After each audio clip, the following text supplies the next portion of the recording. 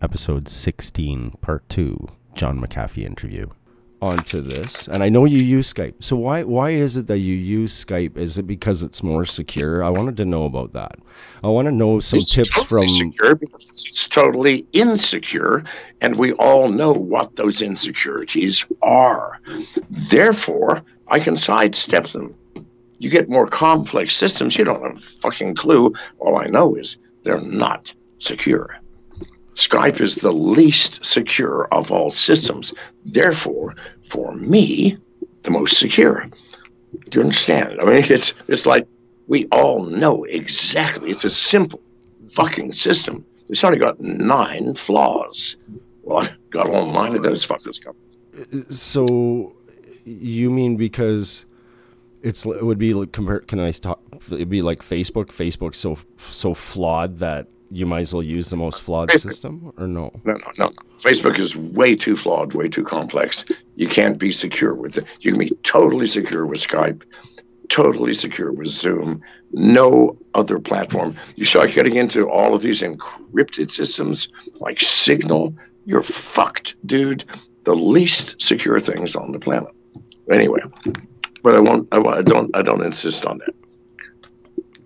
I would like to add, I don't remember any of my passwords. I actually make encrypt those encrypted random number passwords, and then I put them in my accounts, and then I fucking forget them because I figure if I don't know them, how could anybody else ever know them? So how could anybody ever break into my stuff? That's not very helpful now, is it? That means you can't use these fucking systems that no one else can break into. Isn't it better to have 2 worlds? One where you don't give a flying fuck if people are listening to you, which is 99% of my stuff. I have it simple.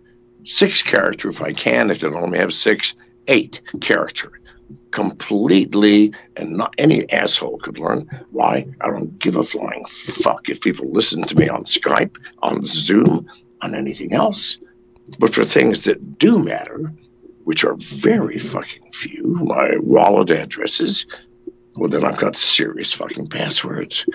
But you're apparently using serious passwords for non-serious shit. Just saying. But if somebody port attacks your cell phone, okay, but I know you probably don't. Look, if you're carrying a cell phone, your goddamn passwords don't matter. You're carrying your own spy device. I know. Do you think I own a cell phone? Do you think Janice here owns a fucking cell phone? No. So this is a communication through a computer, not a cell phone, then. Dude, if we had cell phones, I would have been collected within. So what do you recommend for people like myself who are concerned about our personal security when it comes to the internet? Just throw our fucking cell phones away now? Because I understand. If you have no privacy, dude, none. Plus, a cell phone locates you within 3 fucking feet. Get real. If you got a cell phone, there is no security. You can't turn them off. Looks like you can. They turn off. No, it's a goddamn software switch, not a hardware switch. Please wake up, people. Cell phones are the way you are monitored and tracked and fucking controlled by those in power. So if we don't sell cell phones anywhere near us. So I have a pretty impressive question about the cell phones and a fact about them.